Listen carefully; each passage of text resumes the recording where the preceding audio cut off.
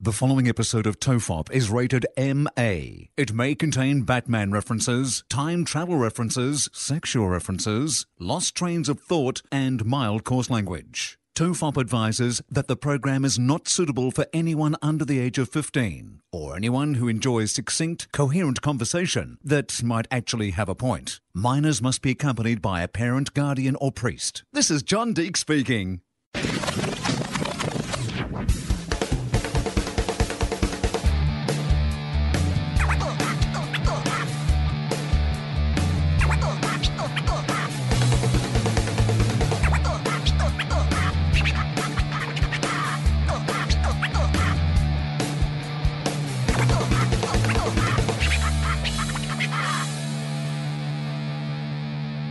Everyone relax. This is TOEFOP. I'm Charlie Clausen. I'm Will Anderson. Hello. I have Hi. Ramona on my lap as well today. Yeah. She started on my lap. Normally what happens is that they're having a bit of a run around in the backyard, getting out some energy, and we were hoping that might calm them down.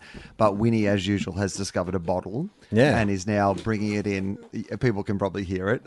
She always, as soon as we start the podcast, she's now she's ripping the label off the bottle. Why don't you just get her soft toys that she can Oh, chew? mate, these dogs have... Everything. Everything. I mean, what do you think?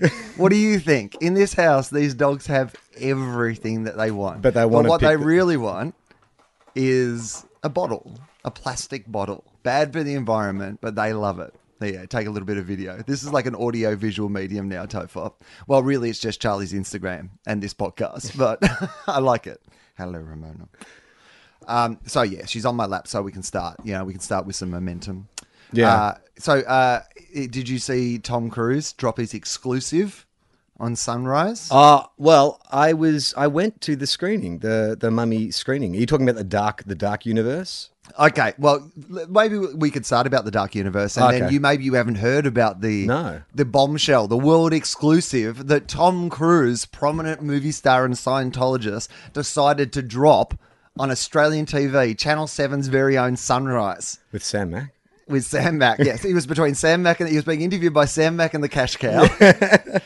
And Sam was playing his guitar. They got a bombshell. Yeah, Sam was doing a parody song that he'd composed about Tom Cruise, and the Cash Cow was just actually getting money from Tom. Tom actually funds the Cash Cow. These crews were made for walking. Was that what the song was called? Tom is just a really big supporter of the Cash Cow, and Channel 7 can't actually afford it. Tom Cruise has been the personal sponsor of the Cash Cow for about the last 3 years. It's why he's making so many movies again. Yeah, it's Cash Cow money. Yeah, he's got to pay off all the debtors of the Cash Cow. The Cash Cow doesn't want to get its legs broken. Well, that's the thing. It's not just the money that the Cash Cow owes people, obviously from Sunrise, but the Cash Cow also owes people. By the way, that's not.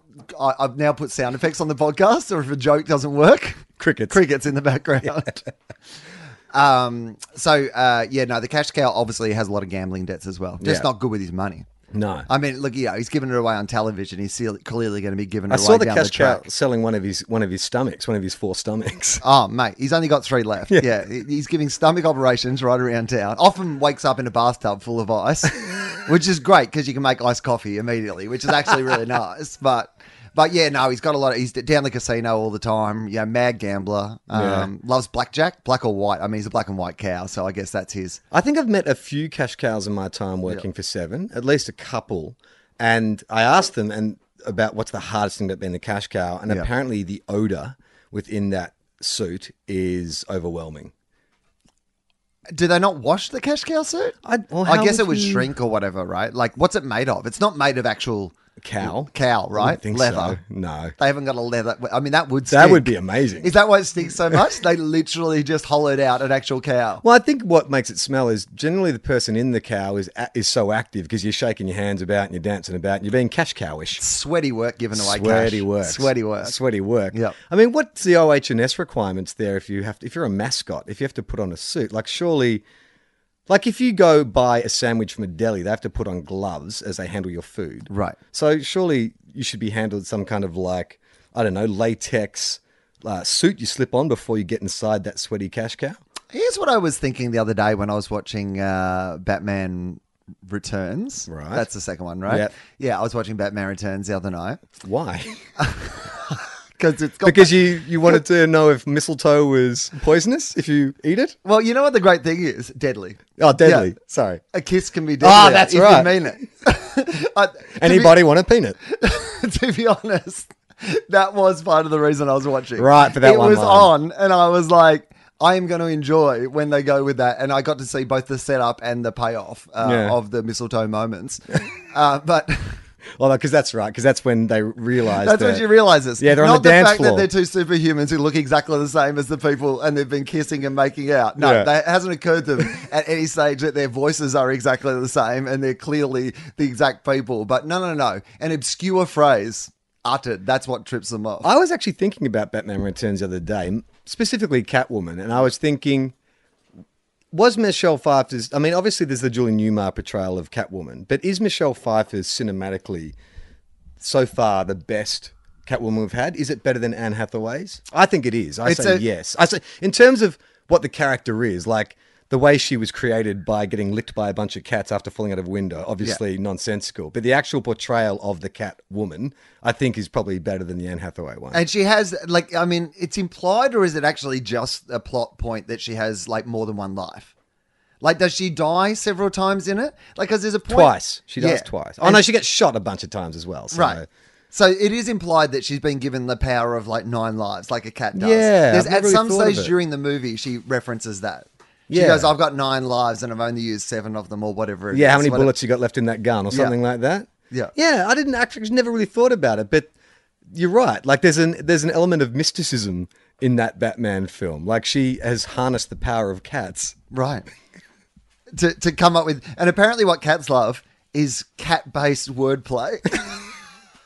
Apparently, if you turn into a cat, everything you say in the rest of the movie has to be not in the way a cat would say it. Because I imagine cats having many more conversations about, I might just sit here for a while. Do you like sitting down? Has anyone got any fish? Yeah. But apparently, what they really like to do is just work the words cat or like meow into like different sentences. Yeah. Well, she has the attitude of a cat, I think, more than Anne Hathaway. Like in terms of that kind of cocky, arrogant, don't need you, you're beneath me. I think Michelle Pfeiffer had that going more than the Anne Hathaway. Anne Hathaway was more of like an aggrieved cat burglar. What was her story again? Yeah, she was a cat burglar. Yeah, but she was paying off a debt because she was on some list, right? That's why she wanted to go clean. Yeah. But she couldn't because she was on some... And she needed the universal eraser. I can't remember what they called it. Yeah. But the thing that didn't really exist. That's right. That Ben Mendelsohn had. Was it, hang on, wasn't it Bane who was making her do, or was it Ben Mendelsohn? Yeah, it was Ben Mendelsohn. See, this is a problem with, look, I know you love the Christopher Nolan films, but I reckon they would be so much better if they just streamlined the plots a little bit more. Like, there's way too much going on. And I'm so sick of films where some scientist has created something which bad guys have stolen and then going to reverse engineer into like something that's going to end the world. If you're inventing that machine, like surely that would be a consideration that, oh, this shouldn't be easily modified but then become like a world-killing machine, right? Well, I mean, that's an inherent flaw. Yes. But, you know, a lot of these machines that are for good can be also used for evil. I mean, that was the atomic bomb, right? That technology wasn't really originally developed to make bombs. What was it developed for? Microwaves. No, I don't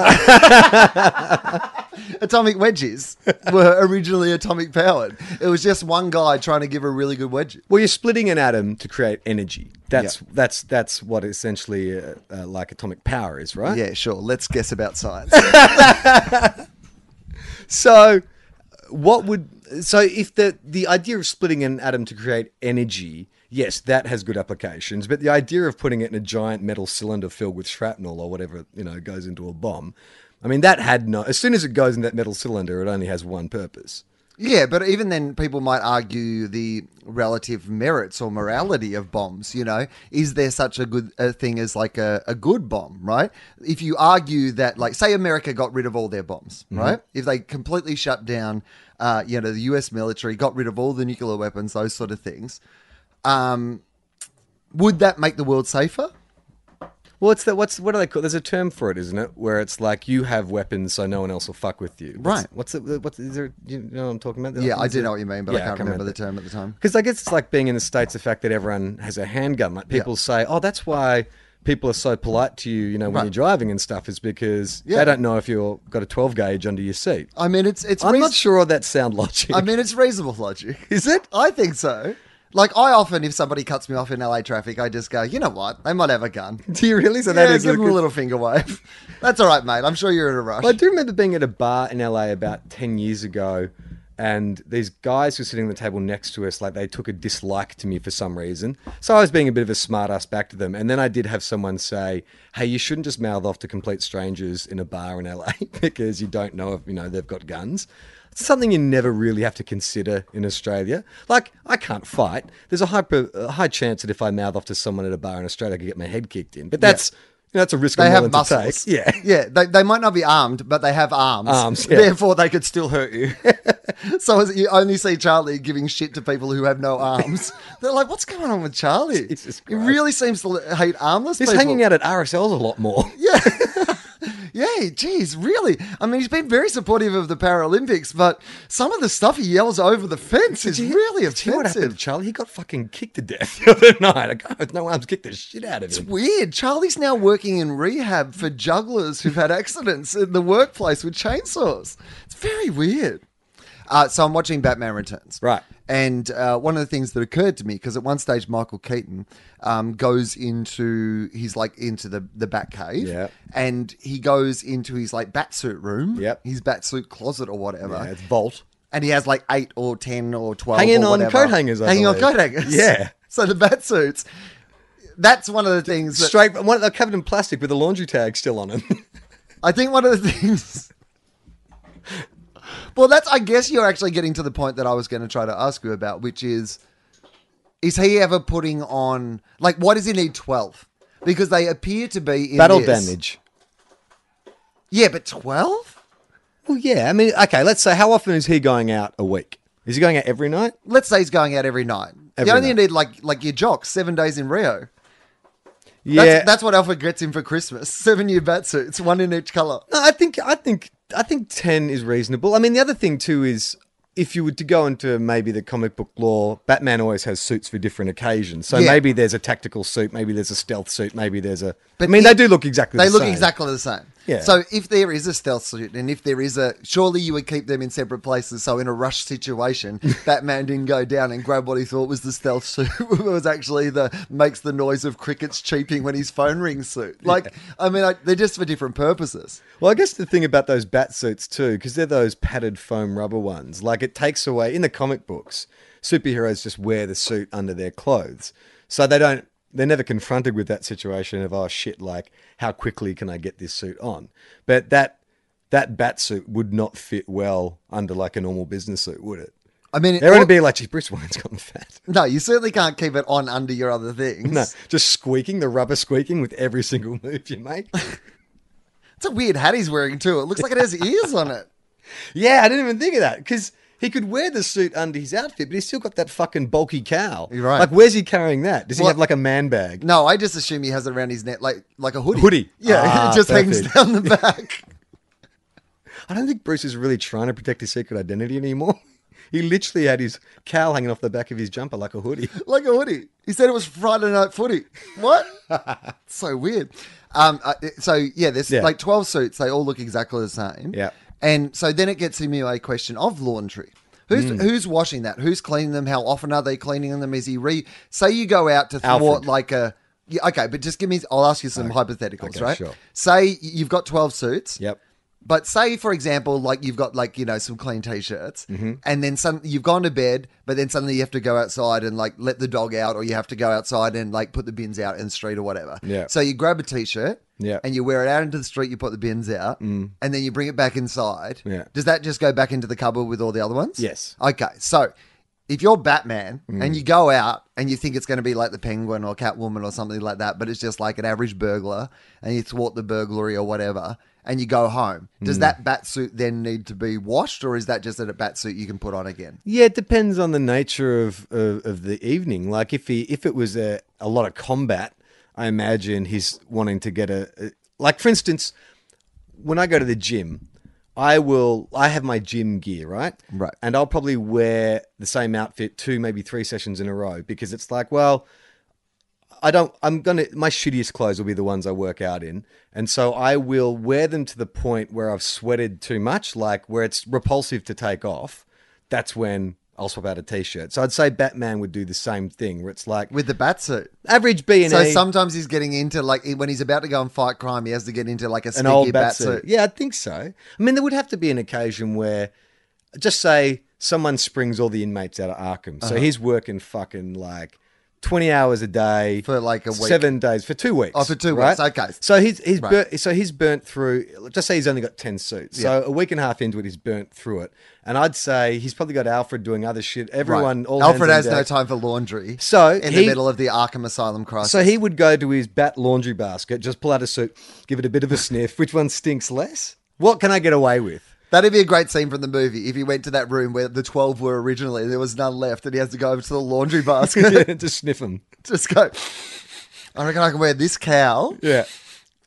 So Alfred's washing them, you think? Yeah, either that or Is everything that sends happens- them to St Kilda, sends them down to The industrial- the industrial dry cleaners. Well, you can't, but they wouldn't be dry clean. They're made of, like, sort of rubber and armor and shit. So you're going to have to wash what is the them more process than- of dry cleaning? I mean, that's a rabbit hole that we've I mean, already gone down a few, like, but is it actually they clean your clothes without getting them wet? I mean, I assume. Like, is that a weird question? no, it's one of those things that we all just accept. Dry cleaning. Yeah, it's dry cleaning. Oh, it's dry clean only. Yeah, You got to dry clean So that, what are mate. you doing when you dry clean it? You're I spraying have it with no powder, idea. like odor eating powder. I think I asked because I get my clothes done at a laundromat, and I think I asked the guy once, and he couldn't answer it for me. He didn't even know where it was going. Made me realize that my laundromat's a front for a drug operation. He actually had no idea. He goes, oh, we've never washed anything. No, well, he said we just send them off. We don't actually know Right. what the process. Yeah, we're is. just a front. Yeah, exactly. We're just the middleman, a drug mate. operation. Dry cleaning is any cleaning process for clothing and textiles. Oh, it's okay. So Textiles, bat yeah, suits. So it might be dry clean only. Yeah. Imagine if it says that on the back of the bat suits, dry clean only. It's got a little picture of an iron with a cross through it.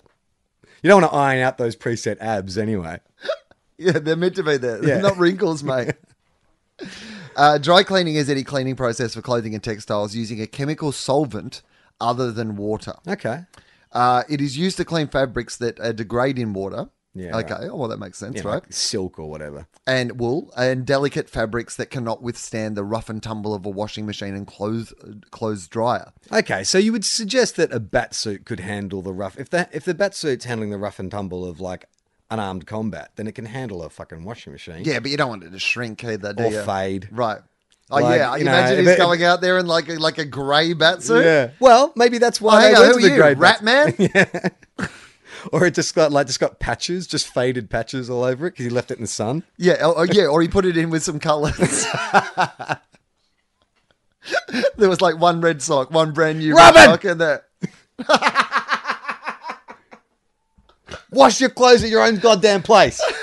All right? It's the back cave, not a laundromat. And you know the worst thing is too that basic black does show cat hair really yeah, badly yeah, too. yeah. So that's going to be tough. Unlike what the name implies, dry cleaning is not a dry process. Oh, here we There go. we go. Now we're getting deep on dry cleaning. Clothes are soaked in a solvent other than water. Tetrachloroethylene, Yeah. which the industry calls perk. Ooh. Yeah, fair enough. It's easier. It's sounding more and more like a drug front. Doesn't it? It's not dry at all. Yeah. You got to get the perk. Yeah, man. I need some perk, man. Can Need you help some me out some perk? perk? I'm good for it. I got a stain on my suit. I need some perk, man. And it is the most widely used solvent. Okay, so perks. You got to get some perks. Alternative solvents. Okay, yeah, okay, blah, blah, blah. So I guess my question is, so it's a liquid. It's a chemical liquid. Yeah. Is it still sloshed around? Is it applied in the same way? Well, this is what I would like to know. I want to know how it actually works. Are you on the Wikipedia page Yeah, for dry I am. cleaning? Process. Here we Here go. we go, yeah. A dry cleaning machine. Oh, so it's a machine. Is similar to a combination of a domestic washing machine and a clothes dryer. Okay, all in one. Okay. Well, that doesn't give us much information. I've stayed in service departments that have a washing machine that turns into a dryer, Yeah. and they're the worst.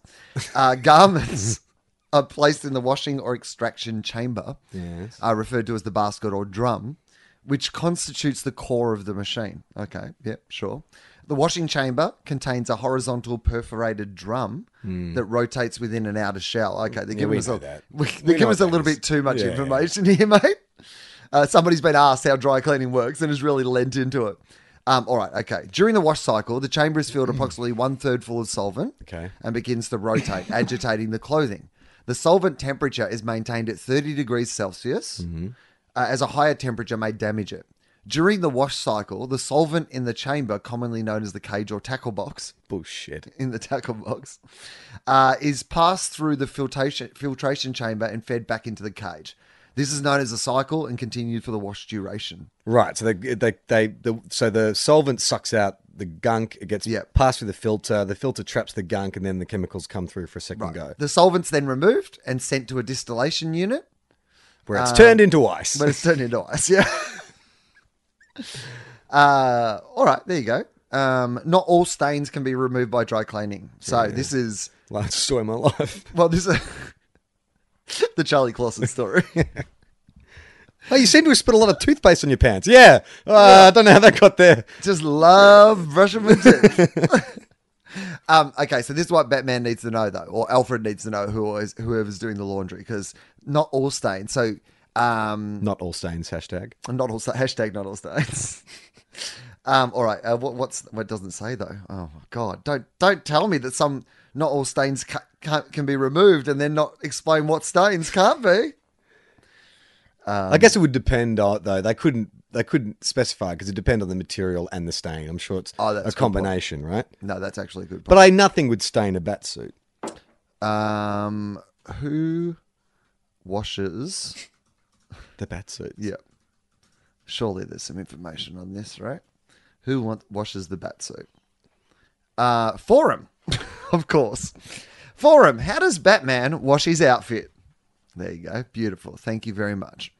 All right. I mean, I think the thing, though, with this is, are we talking... Because in the comic book, it's a cloth suit. Like, it's like Jimmy Jams he slides on. So you could just throw that in the wash. Oh, yeah, that's fine. I mean, he could be wearing that to bed. Yeah. In case there's an emergency in the middle of the night. Mm-hmm. Well, okay, if everyone seems to be agreeing that Alfred is the person who's responsible for the batsuit maintenance. Yeah. How does Alfred have time for butlering?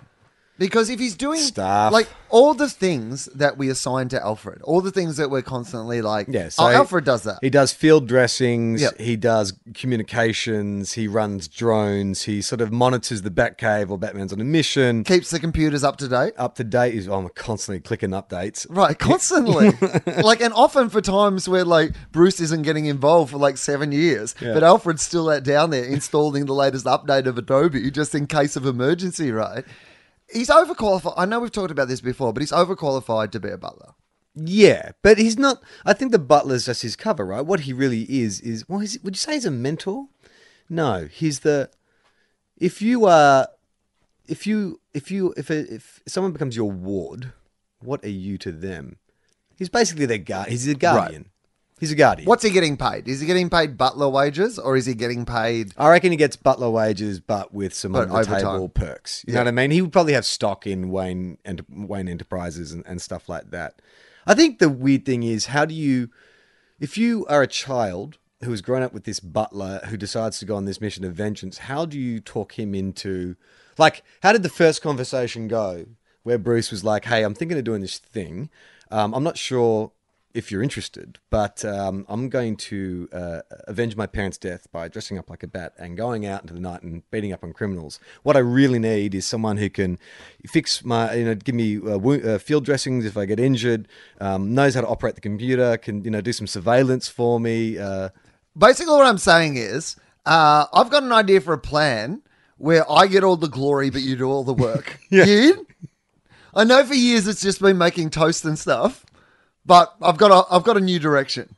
By the way, you're in your 70s. Would you like to get involved in a life-threatening mission? I think they retconned his backstory. Yeah. Where he was... ex-Special Forces. Ex-Special Forces. Like, that's why, he's like the Jason Statham. In fact, that's who should be Alfred, not Jeremy Irons. Can you imagine Jason Statham as like a grumpy, crotchety Cockney Alfred? I absolutely can. That'd be awesome. Fantastic.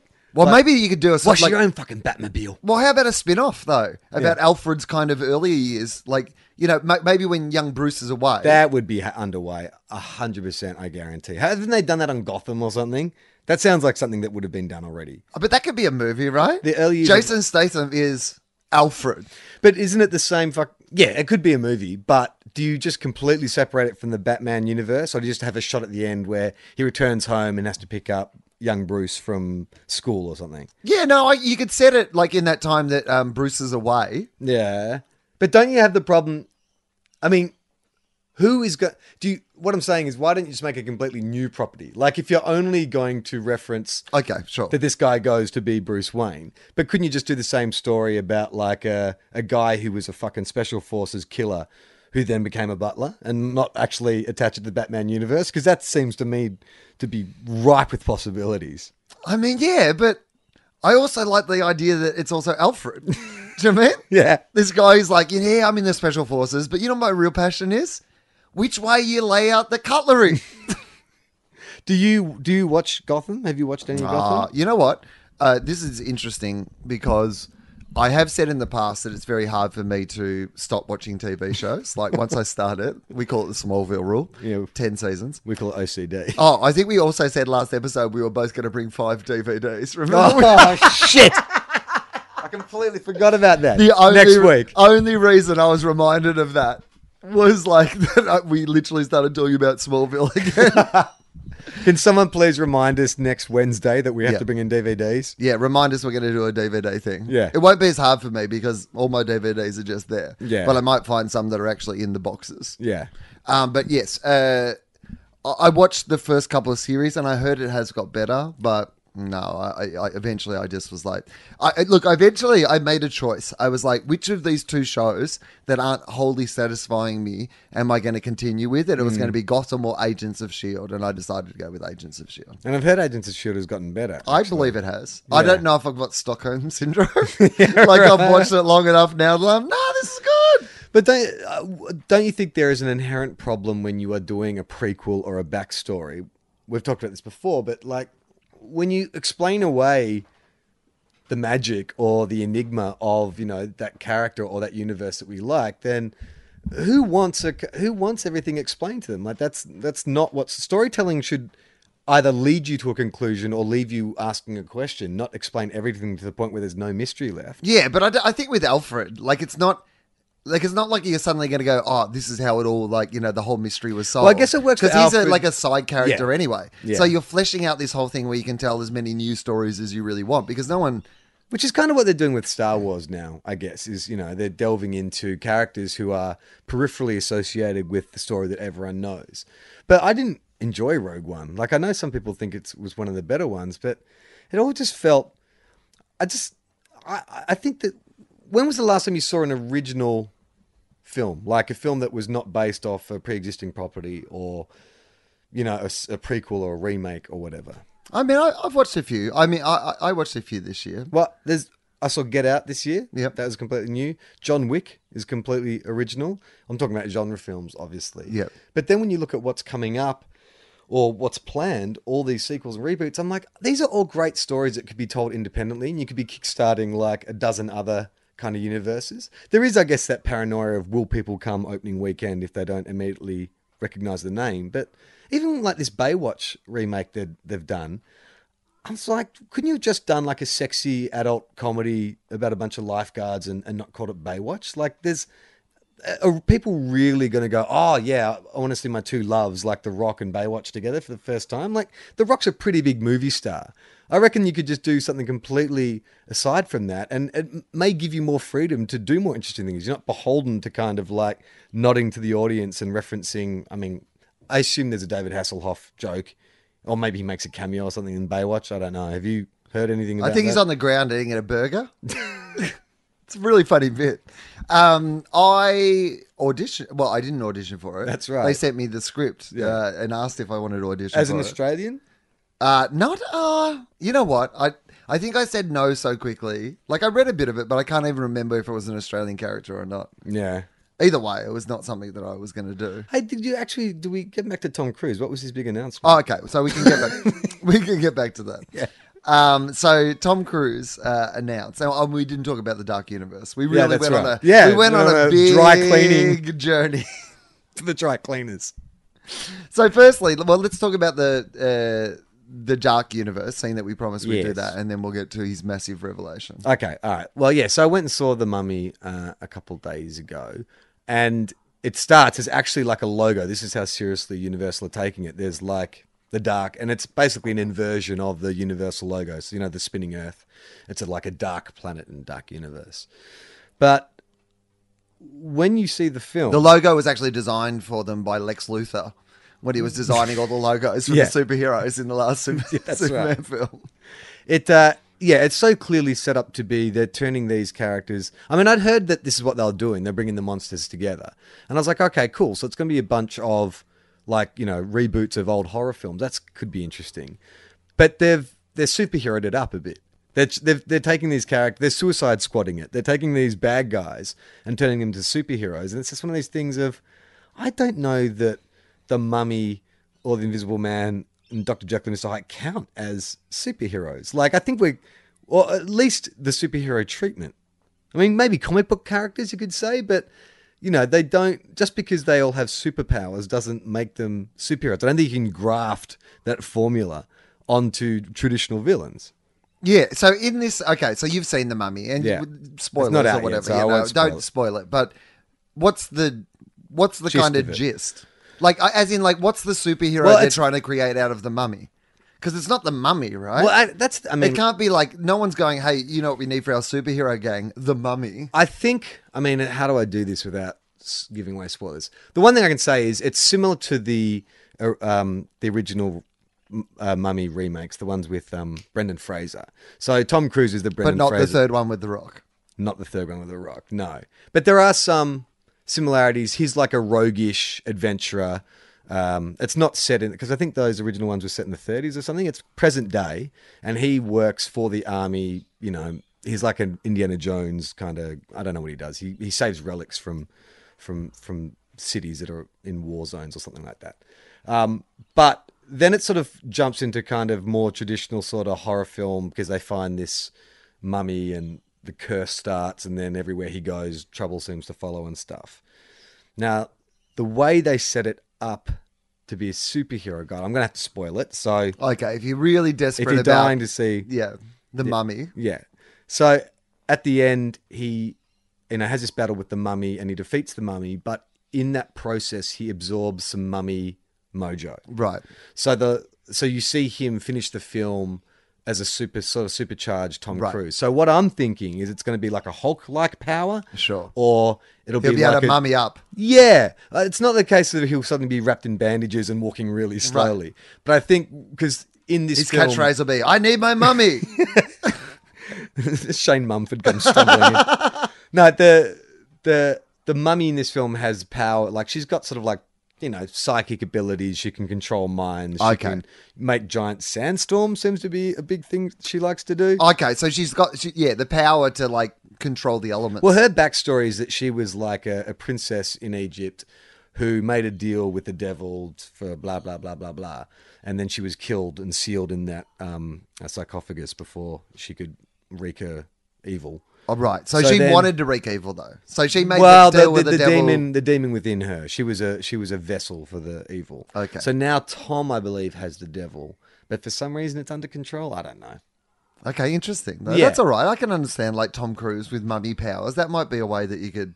Does that make sense though? Like, because that's not really. Again, it comes back to my point of, like, just make a film about an adventurer who battles some person with an ancient curse, and then he gets given that curse. Because when you think of the mummy, you think very specifically wrapped in bandages, walking slow. Like that's kind of what that story is. Just because you have those properties, doesn't mean you need to like crowbar them into this superhero universe. Charlie, why are you trying to use... Like, seriously, why are you trying to buy new food when we've got all these leftovers that we true. can just make into Waste. something? It's waste. It's waste. We already own the mummy. It reminded me a little bit in tone of like League of Extraordinary Gentlemen. Right. Which is It's kind of a terrible. similar, but that's a similar idea, right? All these Yeah. Victorian kind Yeah. of folk heroes. One of those some things, villains. in some ways, one of those things that can work really well as like a comic book, but sometimes when you try to translate onto the big screen, you lose some of the sort of literary references and that vibe of it. Well, and especially when it comes from Alan Moore, who's like known for being so meticulous in like the way he creates a frame, the dialogue he uses, the references he's making, to then supercharge it with a Michael Bay-esque kind of vibe, and all of a sudden Tom Sawyer's in it, and he's fucking a gunslinger or whatever the fuck. Was it Tom or Huckleberry Finn? One of those two. You remember that? Like, he's not even in the comic books. It's like, we need to make American audiences aren't going to like these lame ass, like, European folk heroes. We need to get like an American in there as a gunslinger. It's like, was Huckleberry Finn a gunslinger? I don't think he was. Tom Sawyer, did he ever touch a gun? That seems odd. Don't you think? Yeah. I mean, I guess the idea of like reinventing something and giving it a new spin, and there's things you could play off. Is there any mummy, like, is there any like in jokes on the idea? Does like Tom Cruise ever have to wrap his head in bandages or something like that? I mean, that would be a good play for the second one, where he's in some sort of accident and he actually has to be in bandages or something. There is like quite that, a bit of humour in it. Cause the funny thing was, because Tom Cruise and Russell Crowe and the director were all there, and they sort of came out, and the way they were selling the film was like, oh, it's going to scare the shit out of you. And I was like, okay, cool. We're seeing a reboot of The Mummy, and they're going to, make it a horror film. But then it played out like a Marvel movie where, there's some kind of like, they're trying to give you some jump scares, but it's definitely not a horror film. So I feel like it's got its ass between two chairs. You know what I mean? It's that thing of, this is an action adventure, and they have heaps of kind of like comedy. Like Tom Cruise does quite a bit of, winks to the camera. It's very sort of self-aware that this is all like, bizarre, ridiculous things that are happening now. You know what it reminded me of? American Werewolf in London. Okay. Because, again, spoilers, 2 seconds to turn off. For American Werewolf in London? No, for The Mummy. But his best friend dies, right, and then appears as a phantom who sort of guides him, like a ghoulish looking phantom. And so there's always these jokes about how scary he looks. Ooh, I'm exposition man. Yeah, exactly. New superhero. Oh my god, let's franchise it. I'm here to explain some plot holes. Yeah, it was just a weird film. I want to know more about the Russell Crowe and these guys being. Talk me through Russell's. How does this? No, talk me a bit through the night. What was the night you went to? So where you saw it? It was the opening. The Sydney opening. And so, how does that work? Do they like? As in, are you in a cinema where they make some speeches or something? That's right. Yeah. So they have like the whole red carpet kind of do. Okay. And so everyone walks down the red carpet. And this was a fairly, like, a big event. Like, they shut down Market Street, it's a state theatre and stuff, and Dickie Wilkins was there. I mean, they've literally shut down Market Street, I think, to put in a light rail for the next 6 years. But sure, they also shut down Market Street in the centre of Sydney. The city came to a halt? It felt like it. There's quite a few people. Like, how many in the crowd, do you reckon? A few thousand, okay. I'd say. Like the opposite side to the State Theatre, that was covered in people, had barricades up and stuff. And because Tom and Russell and the other two girls in the film did a fair bit of, went out to the crowd and took photos and signed autographs. Okay. And so then when you go into the cinema. So, I mean, Tom Cruise is a big movie star still, right? Yeah. Having him in Sydney is still a big deal, right? Yeah. Like, it's still a big deal. It's still exciting for people to see, like, Tom Cruise on the streets of Sydney. Yeah. I mean, Russell, he probably just rode his bike down from his house. It looked like it. Did it? Because it is only about 10 minutes from where he lives or something. Totally. So he just came from the studio with Merrick. Right. Just for a short Uber ride, 5 minutes up the road. But no, so it's a fairly big do in terms of, like, they had drinks and there was like food there and stuff. There's a weird thing when you got to your seats. What do you get? Drinks and food? Movie drinks and food, or other sort of drinks? Like and food? booze. Like they had a full bar there, so whatever you could get at that cinema. So beer and wine and champagne and stuff like that. Is that?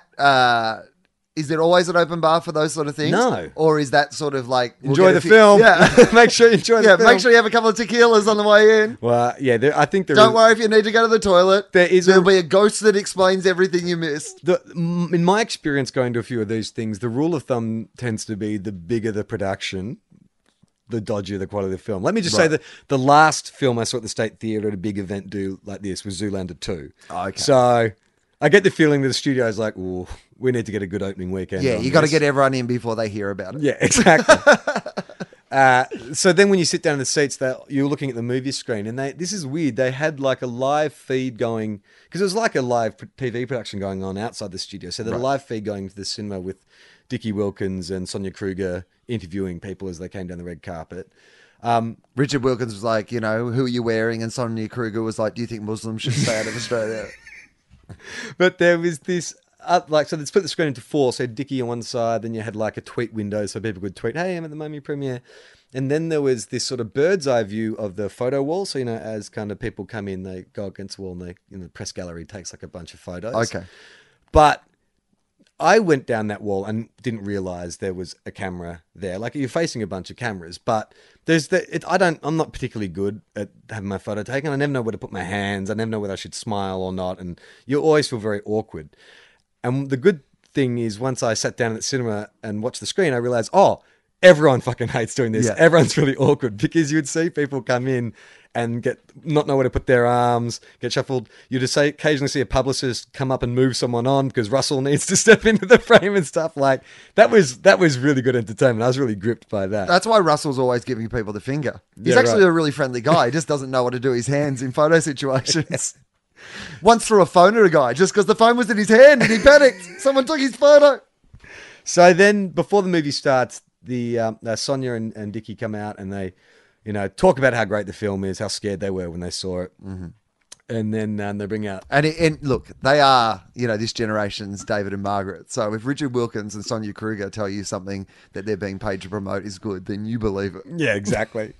So then the director comes out with the cast. So it was Tom and Rusty, the girl, I believe her name's Sophie. She's the chick from Kingsman with the razor blade legs. Okay, sure. You know what I'm talking about? No. Okay. Have you seen Star Trek in the Beyond, the new one? No. Okay, she's in that. And then some actress I haven't heard of before, some English lady. And so they do, Richard Wilkins, skilled interviewer. So they, So what sort of questions? Can you remember anything that Richard asked them? Like, because what sort of stuff is he dishing out? Was it fun to make the movie? Russell, had you worked with Tom before? Well, the one thing I can remember was... Did you like the original films? Is there any of that sort of stuff? Or? Yeah, it was a lot of... It was just a bit more Who about... washes Batman suits? Hey, Tom and Rusty, you guys have been mates for ages. What took so long for you guys to work together? Work together. Yeah. For the girls, what was it like? You're working with two legends, and they were very happy to be working with two legends. And then the director, it was only his second film, and so one of them said, "So what was it like? Your second film, big budget, big stars?" And he was like, "Oh yeah, I was sort of terrified at first, but then I met them, and they're just such professionals." Blah blah blah. Then Tom and Russell, go on this. They're trying to be complimentary, but just through raising it makes you go, oh, geez, this must have been a tough shoot for this guy. Because Tom was like, every day I'd say to him, man, you're doing a great job. You're doing a great job. Wow. Yeah, I'm really impressed. You're doing a great job. Which suggests that Tom thought maybe this guy wasn't going to be up to it. Feels like a bit too much. Yeah. And then Rusty says something along the lines of, because Richard said it must have been the thrill of the lifetime. And the director's gone, yeah, it was. And then Rusty's gone, yeah, but he was terrified. It's like, oh, Jesus. Like, the guy's here. He made the film. So they kept them on stage for about 5 minutes. They have a good time. Tom Cruise is like, I've never seen him in person before. I can sort of, on one hand, see why he's a movie star, because he is just very charismatic. Like, he just looks and he's got that aura. like a movie star. Yep. But he smiles too much. Like, there's something about that smile. You've heard that, Christian Bale, when he was doing research for Patrick Bateman in American Psycho, watched a lot of Tom Cruise interviews because he said there's something about someone who's that positive and happy all the time, you can't buy it. And I got that as well. It's like, he's probably so big a star that this has nothing to do with... I'm not suggesting it's like Scientology or anything else. I think this is a guy who gets recognized wherever he goes. And so he has this mode of operation, which is, this is how I diffuse and disengage any situation so that I don't get cornered or asked weird questions. But also the other thing is that he's like Coke. Do you know what I mean? Like his whole... cola? Yeah, a cola. Oh, good. Yeah, like his whole appeal was, he was never the greatest actor in the world. He's a fine actor. but he was just consistently good, and clearly he was just happy, and people liked him, and he was handsome. You never hear bad and he didn't have stories of weird hair or people didn't do any sort of like working with Tom Cruise, do you? Like, no one complains about him being late or being like... no, all super the stories you professional, hear does is- his own stunts, Yeah. all that sort of stuff. To this day, Yeah. not really phoning anything in. He still fucking does his own stunts. He does a bunch Yeah. of his own stunts in this film. It's like, you don't have to, man. Don't worry about it. But this is the thing. This is what he brings to the table. Is I Yeah. imagine that sort of relentless energy. He's got that Anthony right. Robbins or Ryan Seacrest is another example of someone who, with no real discernible talent, although not without talent, like he clearly has talents. But it's more just a force of nature. Yeah. Like someone who was Sheer just will. you knew from early on, you were like, oh yeah, Ryan Seacrest is just going to be around forever. He just has that like sheer force of will. And like Tom Cruise is that as well. Yeah. I think for Tom Cruise. He got to be a better actor, though. Like, I think... Oh, no, and I'm not saying he's not a... And I think Ryan Seacrest is a decent enough host of things as well, which is a Yeah. hard skill to do. Yeah. But there's a kind of, I'm white bread. I'm Coca-Cola. Yeah, yeah. What people like about me is that I deliver them. I'm not necessarily, the most healthy thing or the most like progressive or new thing, but they know what they're going to get. I'm McDonald's, Funny you should say that. I remember years ago when Interview with a Vampire came out, and that was like, he was a controversial choice to play Lestat because, he was the biggest Coca-Cola white bread movie star in the world, and he'd been hired to play this Cult vampire, vampire, gothic sort of, underground character, Yeah. beloved by people who probably didn't love Tom Cruise. Exactly, 100%. And I remember watching TV, they did a big special on Oprah where they did a screening of the film with him, and then he and Brad Pitt came out and took questions from the audience. And he still had the Lestat hair, like obviously he hadn't had time to cut it since he'd finished shooting, so he had the long blonde ponytail and stuff. And all the questions out of the crowd, it was really interesting, were people who were upset about how violent it was, how it was kind of like thinly veiled homosexuality going on, how, what is the message? Like, Tom, we know you for being Maverick, and we know you for being like The Color of Money and stuff. Like, we don't like this kind of sexually ambiguous, violent, child abusing. He's new Coke. Yeah. He's exactly. vanilla Coke. They're like, no, we just wanted Coke. But it's the only time I remember seeing Tom Cruise like not smiling. He actually seemed on the back foot from it. I don't think he was expecting to get that reaction. He was trying to justify a lot that, well, it's a fucking vampire film, so there's going to be a fair bit of blood and sexual ambiguity and blah, blah, blah. But his core demographic, and they're mainly middle-aged women, were just like, no, we don't like this. We want other Tom Cruise back. Can we have him, please? We don't like blonde. I think Tom Cruise, and this is blood one thing that drinking. you can actually, take aside his, personal life and his religious stuff and all that sort of, assorted, Did you say assorted or sordid? well, probably assorted. I've made up a new word, but it's probably very applicable. All that sort of stuff. But take that, let's just look at Tom Cruise, the actor and movie star, right? He probably could have made even more money than he's made by just being Coke. Yeah. He would have been offered 1 million roles and he would have just been Coke in all of them. But he was the one who was pushing to, Try do to do Born on the different 4th of stuff. July or to do, the vampire movie or to do these sort of things. Like he's tried, I think, over his career. Yeah. And I think often the audience have been like, nah, drive a racing car or something. Yeah. Drive, fly a plane and be really good at that. Well, he's getting to a point too in his career. I mean, the other thing about him is he looks amazing. Like, he must be in his 50s, right? Yeah. I think he's had just the right amount of work at just the right times. And he's super fit too. Super He's fit. got a bit of super fit face. Yeah. When... as in, a combination of... I mean, obviously... Super fitted face. Yeah, but both. His Yeah. face has got that shape Someone now who of doesn't someone doesn't drink alcohol. Yeah. Like, clearly does not have that hanging sallow skin. He doesn't have the puffy, grey face of the people I surround myself with. And when I say surround myself with, I mean I see when I look in the mirror. But for so long, he was, he was your go-to action/drama guy. Yeah. Treaded those two worlds completely. But he's getting to a point now where it's not that he's looking his age, but I did go, this is not the same Tom Cruise that we saw. Like, he may... I don't know how... I mean, I'm sure they're making another Mission Impossible and stuff, and if they do this Dark Universe thing, if it does well. But I'm just like, he's at that tipping point now. Like, Val Kilmer can't play those roles anymore. Like John Travolta stopped being able to play those roles about 15 years ago. There does come a point where you've got to stop, chasing people around with guns and stuff. Well, Charlie, you have brought us to a very really? interesting point in the podcast with what you've just said. So let's just have a little pause and a break. Okay. And we will come back Ooh, after bit of sizzle. this with the bombshell. Okay.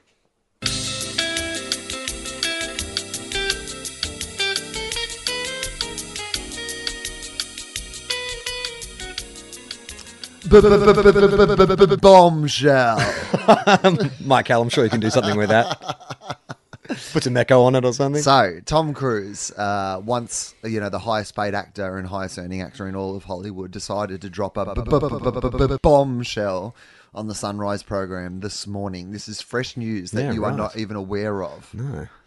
That he is going to make a sequel to one of his classic films. Top Gun. Top Gun 2. Yeah. Yeah. I didn't hear the announcement, but I saw something else about their eyeing directors or whatever. Right. Which, all right. This is the way to do it. Maverick is now he's like a general or something. Yeah, he's Tom Skerritt. And a young, cocky Clint Eastwood's son. What's his name? Scott Eastwood. Perfect. Oh, I've got it done. Don't worry. Tom, give me a call. He comes in. He's cocky. He's got father issues. Tom recognizes he had father issues. Scott Eastwood lost his dad, in Iraq or something like that. And he's got all the talent in the world. What a great companion piece to another film where he has mummy issues. So... It's his mummy issues and daddy issues. So he said it's legit green light. It's happening. Wow. It's happening and Val Kilmer's going to be involved. Oh. Yep. I'm suddenly very interested. Right. I hope it's like I hope it's said... Not Iceman. I hope it's Val Kilmer and not Iceman. Forget whatever character traits they established in the first Top Gun. Can we just have wacky... Twitter-addicted Val Kilmer in this version? Well, he's got his cravat, he's doing his paintings on the side. Do you follow Val Kilmer on Twitter? Yeah, he's amazing. And he's not well, right? I think he's got some illness, right? Yeah. Let's have a look. We'll look up Val Kilmer. Are you sure you're not thinking about Doc Holliday in Tombstone? Because he was just acting he's got whatever he had. What did he have in? Cancer. Val Kilmer cancer comes up when I Google here. So, Batman actor Val Kilmer. Oh, wow. I mean... He's done other stuff. He's done plenty of other stuff. Batman actor Val Kilmer. Not hates Val Kilmer. Tells Reddit Q&A... Not real geniuses Val Kilmer. He had cancer. Okay. Says he's healing. All right, here we go. Val Kilmer has finally confirmed numerous reports that he was battling cancer during a recent AMA on Reddit. The actor had never acknowledged the rumors as legitimate, but now confirms he has had a healing of cancer. Does that sound like he didn't go to a doctor? I mean, it does sound a little... Well, he probably cured it with paintings and cravats. Did they say anything about Val Kilmer coming back? Okay, hang on. Anthony Edwards can't come back. Well, no. Unless Goose actually survived. Well... What a great plot point. Yeah. It turns out that Goose didn't die in that accident. Yeah. He actually survived the crash, but for 30 years, he's been living like the Winter Soldier. But yeah. Hydra style. He's turned into an enemy and he comes back to fight. Yeah. And the only person who can take down Goose is Maverick with his recklessness. Back into the reckless plane. Maverick who won't pull out of that chase. And the great thing is that Maverick, in the 30 years that he's been in teaching, that reckless nature of his that everybody has always heard about, that's not really in him anymore. We open on a Maverick who's now the most concerned. He's driving on his way to work and he's driving really slowly and really carefully and he's not taking any risks. There's people in traffic around him getting angry at me because he's too meticulous. He's too careful. He's taken all the risk out of his life. But then when the evil Goose arises, he finds out evil Goose. That's the colon. Top Gun 2, the evil Goose arises. So evil Goose comes back. Yeah, I like it. Disfigured, lost his memory, of course. Okay, so remember in the first film we actually see the funeral. Meg Ryan's crying. Yeah, but we never know if they buried it. Actually, no. Okay, so that's one of the scenes. One of the scenes in the film is where Maverick goes to Goose's grave and digs it up. That's a powerful scene, right? And then you discover that there's actually nothing in there. So we need a flashback scene. They'll use some de-aging Michael Douglas Ant-Man technology, and so what's happened is that. They pull him out of the water. He gets taken into the kind of, morgue or whatever. But but then he wakes up and he's in a lab. Yeah, one And of it's those a- classic. yeah. And it's a bunch of kind of like doctors, and they say they're working on the shadow program. Yeah, but it's the enemy, right? It's whoever they were fighting in the final scene. he would have been pulled out of the water because Maverick would have radioed in that it had been shot down, so they Yeah. would have pulled him out of the water. So the intercept, where's No, the but I intercept reckon there gonna was like a happen? Russian sub going by or something like that. But- and they've picked him up. But Mav's holding on to him the whole time. Like, what happened? How do they get separated? All of a sudden, he just slips from under his arm. Yeah, I think so. It's like, oh, well. And Mav's like, shark. Guess that was a shark. Well, there's a scene we haven't seen because obviously Maverick's had to be like, in some way explain. my memory is maybe that- Maverick passes out. Maybe there's a scene just there where okay. Maverick passes out. Well, you can do that with the de-aging technology. Is that Maverick, he swallowed too much salt Yeah. water. Yeah, that's right. He passed out. And when he woke up, he was just holding an empty jacket. Right. He doesn't know what happened. That's good. Yeah. We don't know what happened Yeah, to him. we actually see what really happened. He thinks that he was holding Goose, but it turns out he was holding this. And Mav, apart from that final mission in Top Gun, Yeah. after that Mav never flew Never again. flew again, went into Because he was so teaching. traumatized about killing his partner. Yeah. Yeah, perfect. Yeah, he had PTSD. Yeah. And we can deal with that, right? He's That's why he's obviously- smiling all the time. Yeah, exactly. Yeah, and I mean, he's ironically, he doesn't even go by Maverick anymore. He Yeah. goes by his name. He doesn't like when people call, when anyone sees him, hasn't seen him for a while and tries to call him Maverick, he's like, Yeah. I'm not Maverick anymore. Yeah, that's You right. know? Don't call me that. Don't call he me doesn't that. Well, what's Maverick's surname? Or is Maverick his surname? Is Maverick his actual name? No, Maverick's his nickname. That's It's his his Top call Gun sign. nickname, like Iceman or Call- whatever. call sign. Yeah, okay. Hang what's on. I'm going to have to Maverick's look up name? the original Top Gun and see. You know what I they can- have to have in this sequel too is that fantastic homoerotic volleyball scene where they're all like slapping bums and high-fiving in slow motion, oiled up. Reenact it, but with all the actors the age they are now. So get a kind of hefty Val Kilmer in there, like. Well, that'd be a great, like, kind of extra scene on the beach. Yeah. Like, they're going by on a beach, and Yeah. you just see all these old men Yeah. playing beach volleyball. Slapping each other's bums But and then you high-fiving. realise it's the actual guys from the original one. That'd be a nice little nod, a nice Yeah. little wink.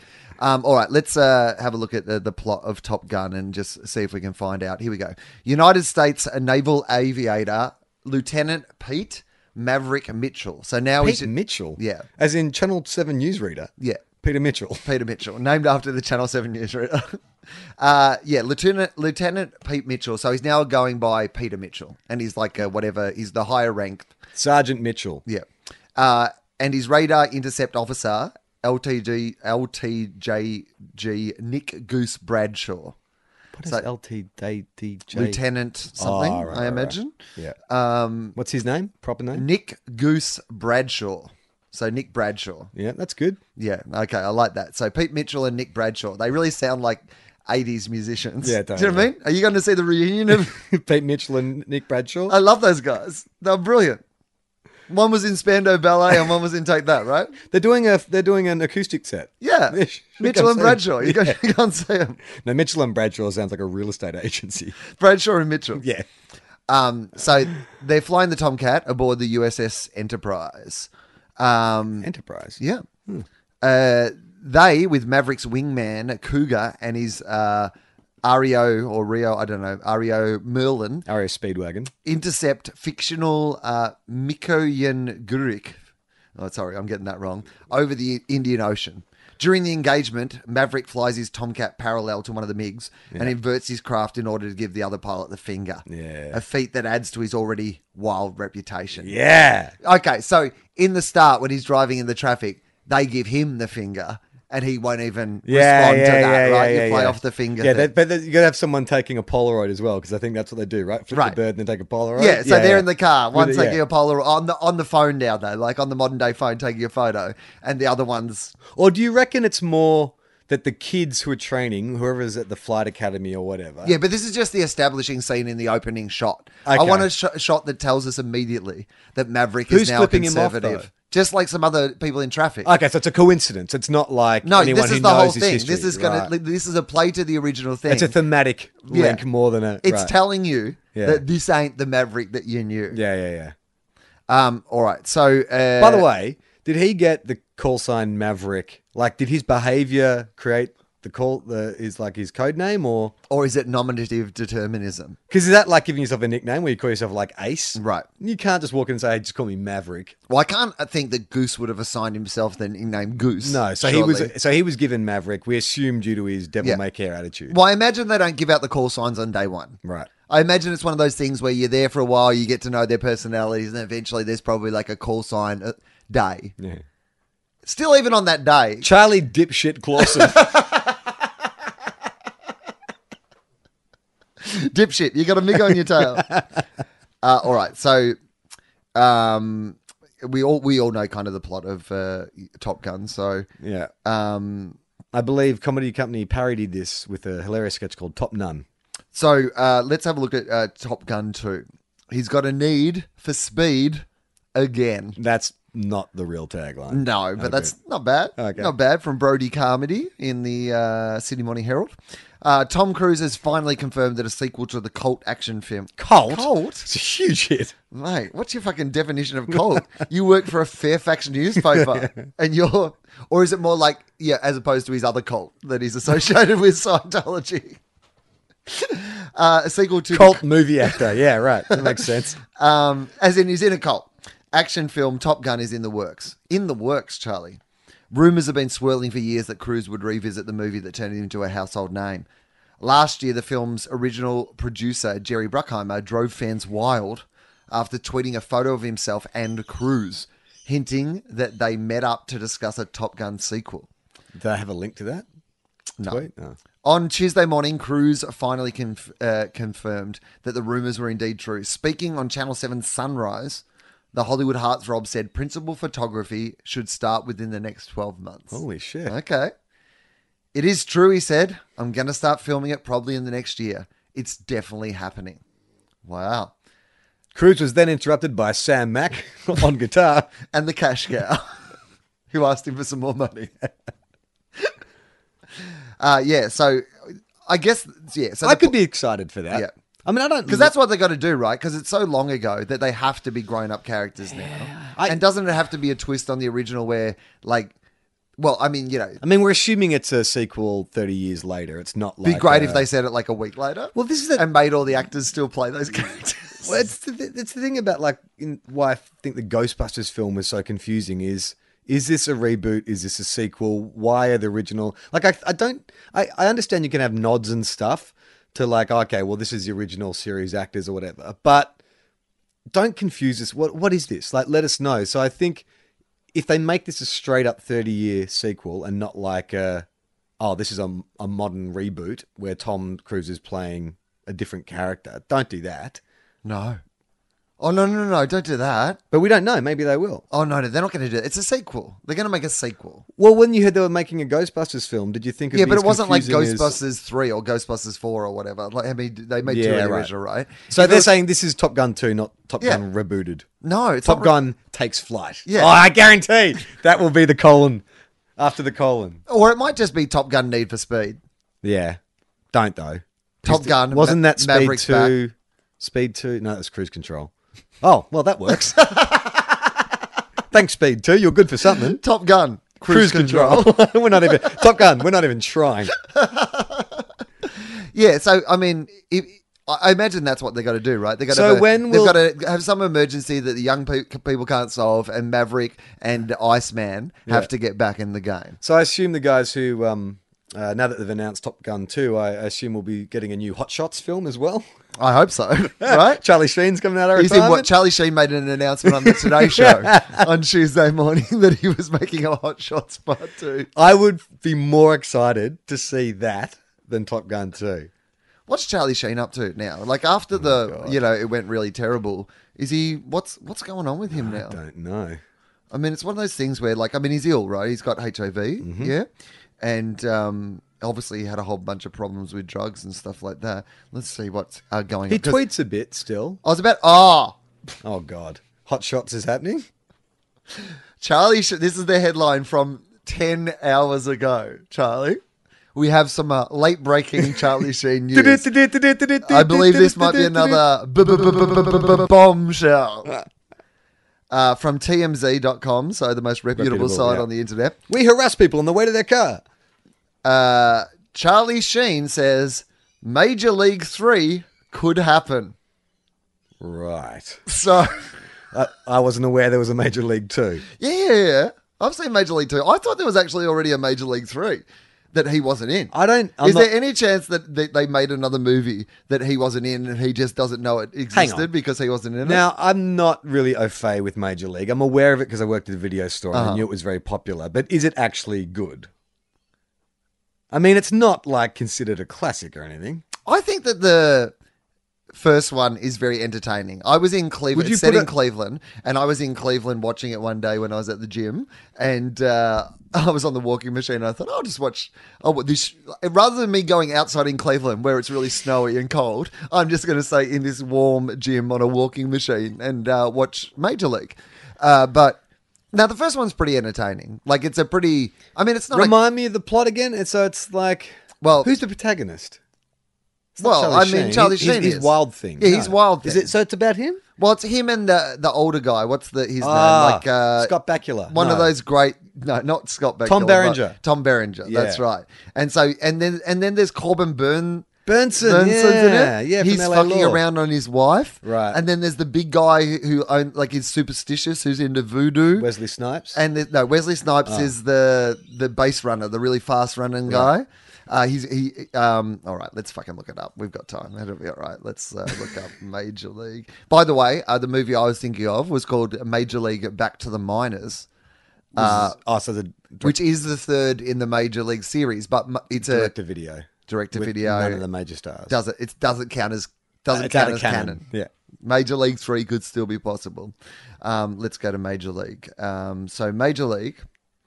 and I'll give you a plot here. Former Las Vegas showgirl Rachel Phelps inherits the Cleveland Indians baseball team from her deceased husband. So she's a former showgirl. Her husband dies. She gets the baseball team, right?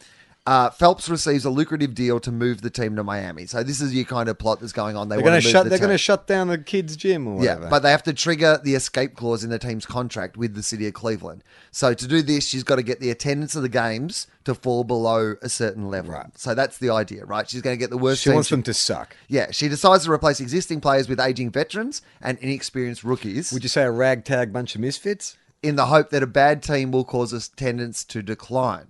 Phelps hires Lou Brown, a former coach from the Toledo Mudhens, to manage them. Who's that played by? We'll get to that. During spring training in Tucson, Brown and veteran catcher Jake Taylor discover the new team has interpersonal issues, as well as their own struggles with the game. Problems include prima donna third baseman Roger Dawn. So that's Corbin Burnson. Oh, okay, right. The weakening arm of veteran pitcher Eddie Harris. I can't remember who he was played by. Ed Harris, funnily enough. By Ed Harris, yeah. Played by Ed Harris. Taylor's knee issues. That's Berenger. He's got the knee issues. He's the catcher, but his knees are given out on him. Yeah. The inability of outfielder Pedro Serrano to hit curveballs. Superstitious guy. He's the superstitious guys. And Ricky Wild Thing Vaughn's dangerous lack of pitching control. Right, because he's got a super arm, but he can't direct it. It's a bit of a rip-off of Tim Robbins in Bull Durham. Basically, right? Yeah. The team starts the season on a losing streak, and Brown is about to demote Vaughn to the minors until he accidentally discovers that Vaughn cannot see. Ah, that's right. He gets glasses. Right? Because he's this cool-looking guy, but he has to wear the glasses. After being fitted with glasses, Vaughn's performance improves and the team begins to win. Taylor discovers that his ex-girlfriend Lynn is living in Cleveland and tries to reconcile with her despite her being engaged to marry another man. So that's kind of your other subplot. Phelps, angered by the team's improvement, tries to demoralize them by removing team amenities. She replaces their chartered team jet with a rickety propeller plane, refuses to fix their workout equipment, even has the hot water to the locker room turned off. Despite her efforts, the team continues to win and bring themselves into contention for the division championships.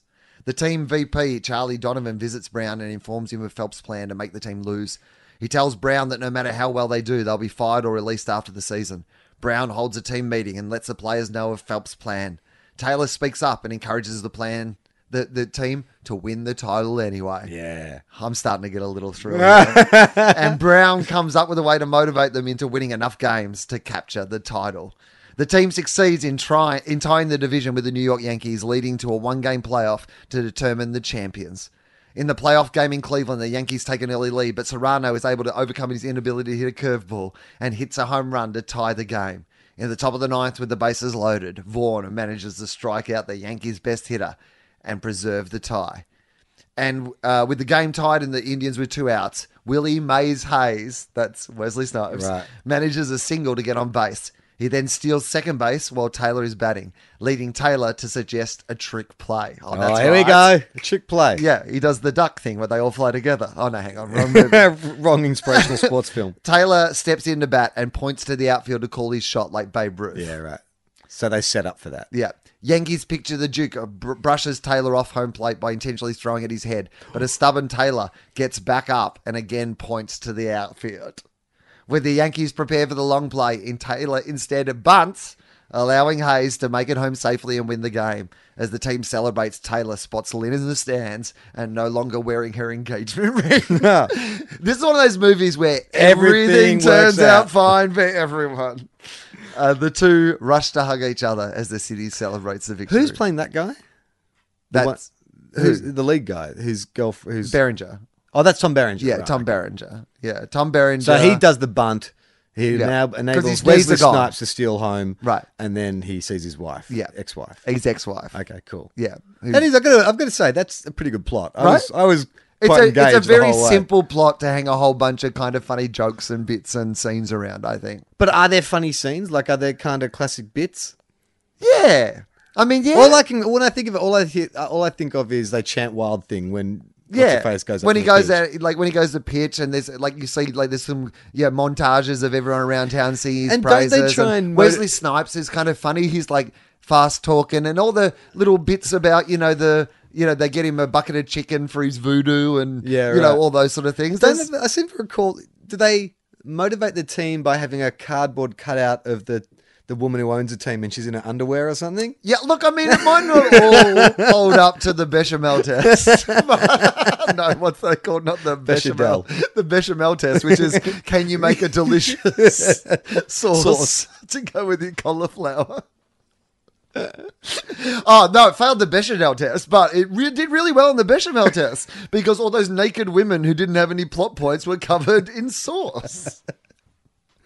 Yeah, all right. I might actually watch that. Yeah. It feels like, so it's 80s, right? Like 89, 88? 1989. Yep, Yeah. well done. And Fuck, how did I know that? For someone who doesn't even know the film, the people who were in it, that's how I zoned in on what era it was from. Okay, Major League 2. Let's have a look at what the plot of Major League 2 What's was. the sub heading? Major League 2, Back to the Minors? No, it doesn't. No, that was the third one. That's good, though.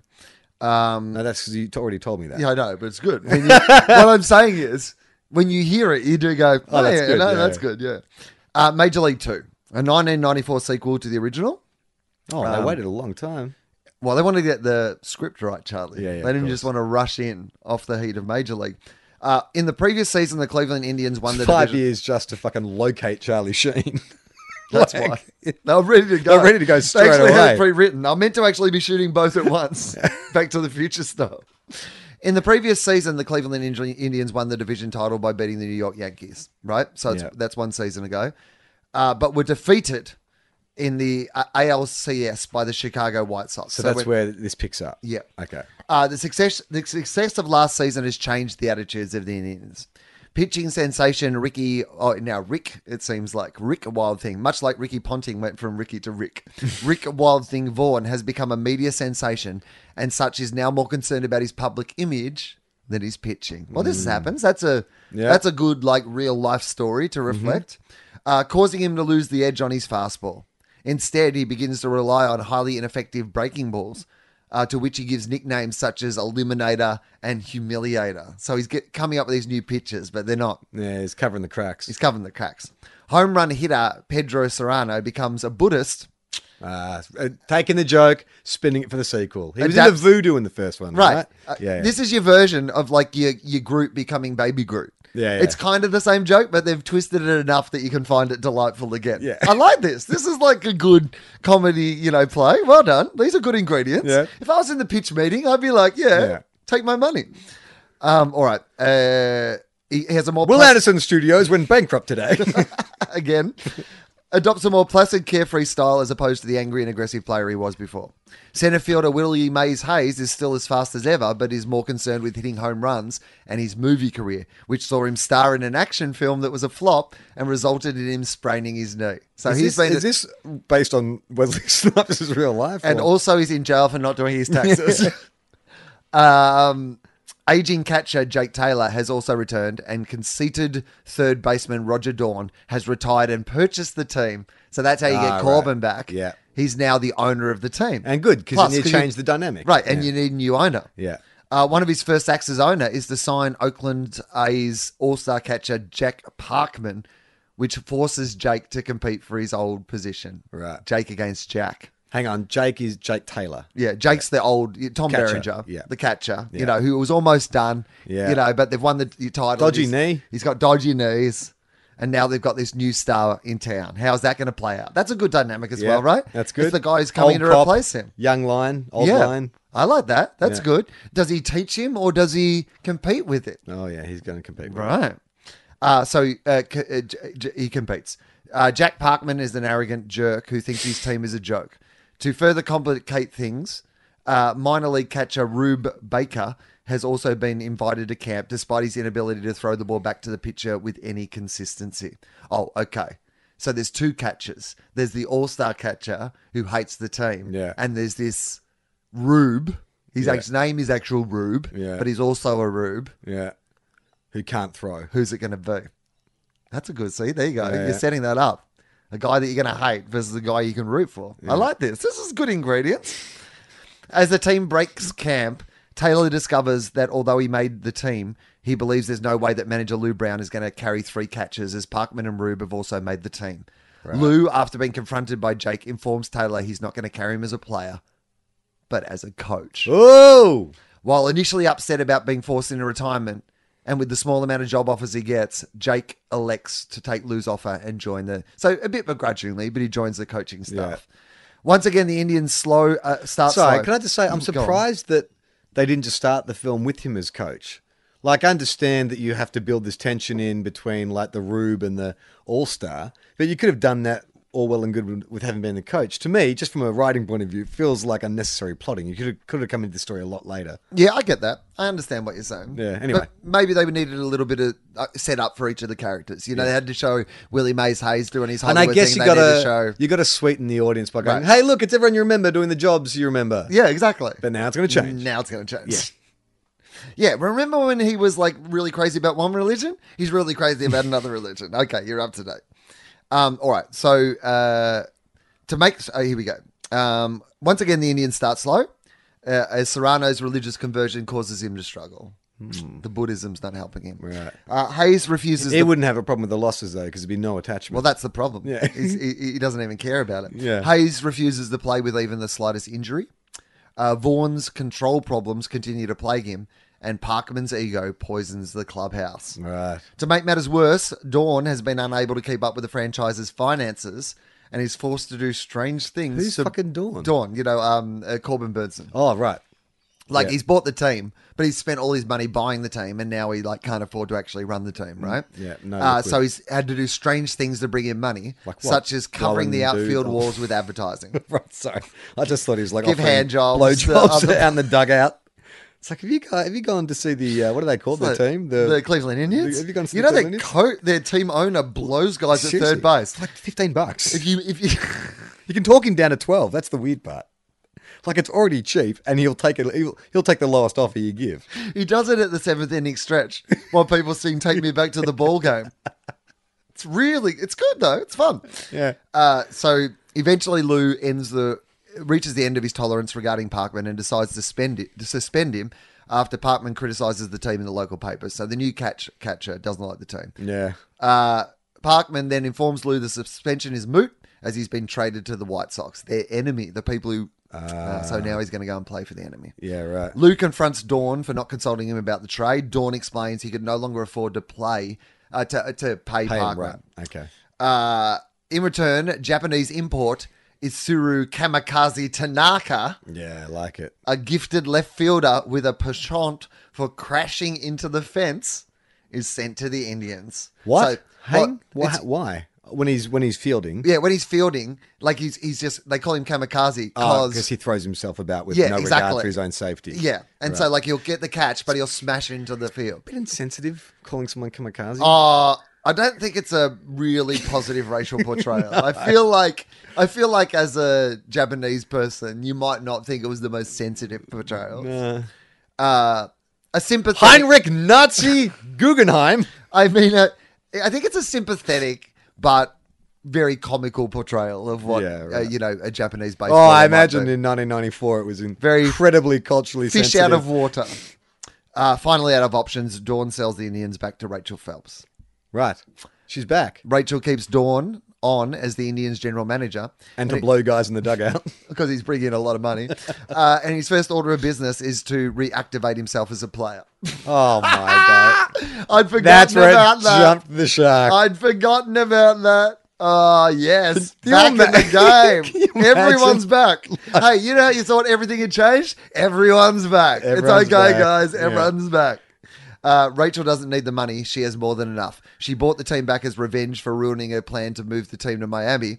And now, since this team is in last place, she has another chance to bring it back and watch them go down in flames. Oh for good. no, they ran out of ideas. They were going into brave territory. Yeah. Then they lost their nerve, And then they just said, and let's then just go back reverted- to the exact same idea. That's weird, right? Lou suffers a heart attack in the clubhouse due to his frustration over the team's performance, so they kill him. Right. They kill their coach, basically. They literally kill their coach through not trying hard enough. And Jake is given the reins of the team. Jake, The who's catcher. Jake? That everyone hates. No. That's Jack. Oh, Well, I can't remember. No, I think... which one was Lou? Tom Berenger? I thought Lou was Tom Berenger. No, there was like a manager, and then there was Tom Berenger, the right. catcher. Anyway, Okay, so Tom Berenger becomes coach. yes. Okay. I think so. Well, maybe I'm... Yeah, I think so. Okay. Things come to a head during a doubleheader against the Boston Red Sox. Rube is hit by a pitch in his ankle, and Hayes is called upon to run for him. Hayes refuses to do it, which angers Jake. Vaughn chimes in, which causes Hayes to bring up his own struggles, and the two begin fighting.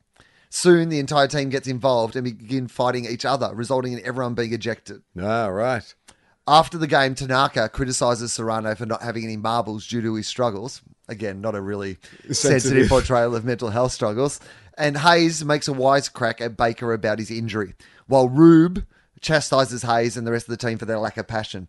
Inspired by the speech, Hayes volunteers to run for the injured Baker in the bottom of the ninth inning in the second game and promptly steals second, third, and home to tie the score. It's pretty much what happened in the first one. Serrano, also inspired, demands that Jake insert him into the game to pinch hit, and he responds by hitting the game-winning home run. The win sparks a hot streak that the Indians ride all the way to a second straight division title, clinched by beating the Toronto Blue Jays on the last day of the season, right? Yeah. Now, that's where we got to in the last movie, though, right? So this Right. is where they then go into kind of new territory again. Okay. Despite the team's hot streak, Vaughn continues to slump as his ineffective breaking pitches have caused him to lose confidence, and his best pitch, his fastball.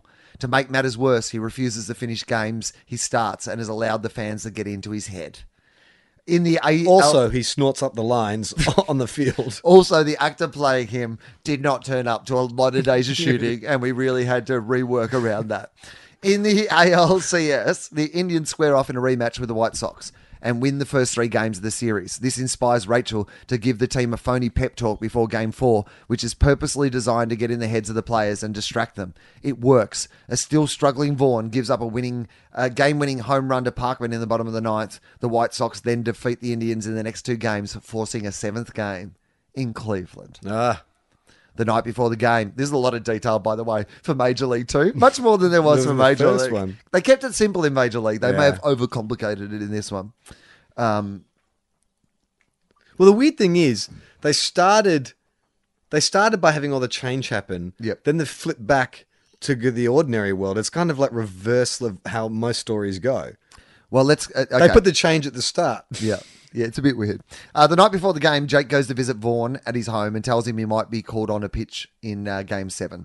Vaughn nonchalantly tells Taylor he'll be ready, which infuriates Jake to the point where he lashes out at Vaughn. He calls Vaughn out for having lost his edge and not having his head in the game and tells him he's of no use to the team if he continues playing the way he is. Before Taylor leaves, he tells Vaughn to find his edge if it's not already escaped him.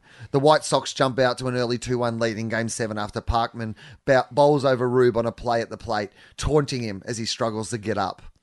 When the Indians are down by 1, Hayes reaches base on walk and taunts Parkman by telling him he's going to score on the play without sliding. Rube then line drives to the left field corner and Hayes rounds the bases and heads for home.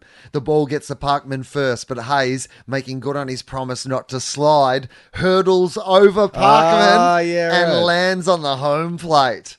Parkman responds, however, by hitting a 3-run homer in the 7th inning, and the White Sox take a 5-3 lead into the bottom of the 8th. Although the Indians get a runner on, 2 quick outs are recorded and Jake is forced to make a strategic move he tried to avoid the whole season. Although Dawn is still on the active roster up until this point, Jake refuses to put him into a game and even mocks him for signing himself. Yep, I agree with both those. The pitcher on the mound for the White Sox has had great success against Dawn in his career, but always pitched him inside. Based on that, Jake sends Dawn to pinch hit and take one for the team so the tying run can get on base. So it's similar to the bunt last year. Yeah. I got to say, Jake's tactical nous is fairly predictable. But basically, he's just saying, hey, unsympathetic character, could you please cop a ball now? Dawn takes a pitch in the back and is pulled for a pinch runner, eventually being forced to the bench despite his best efforts to stay in.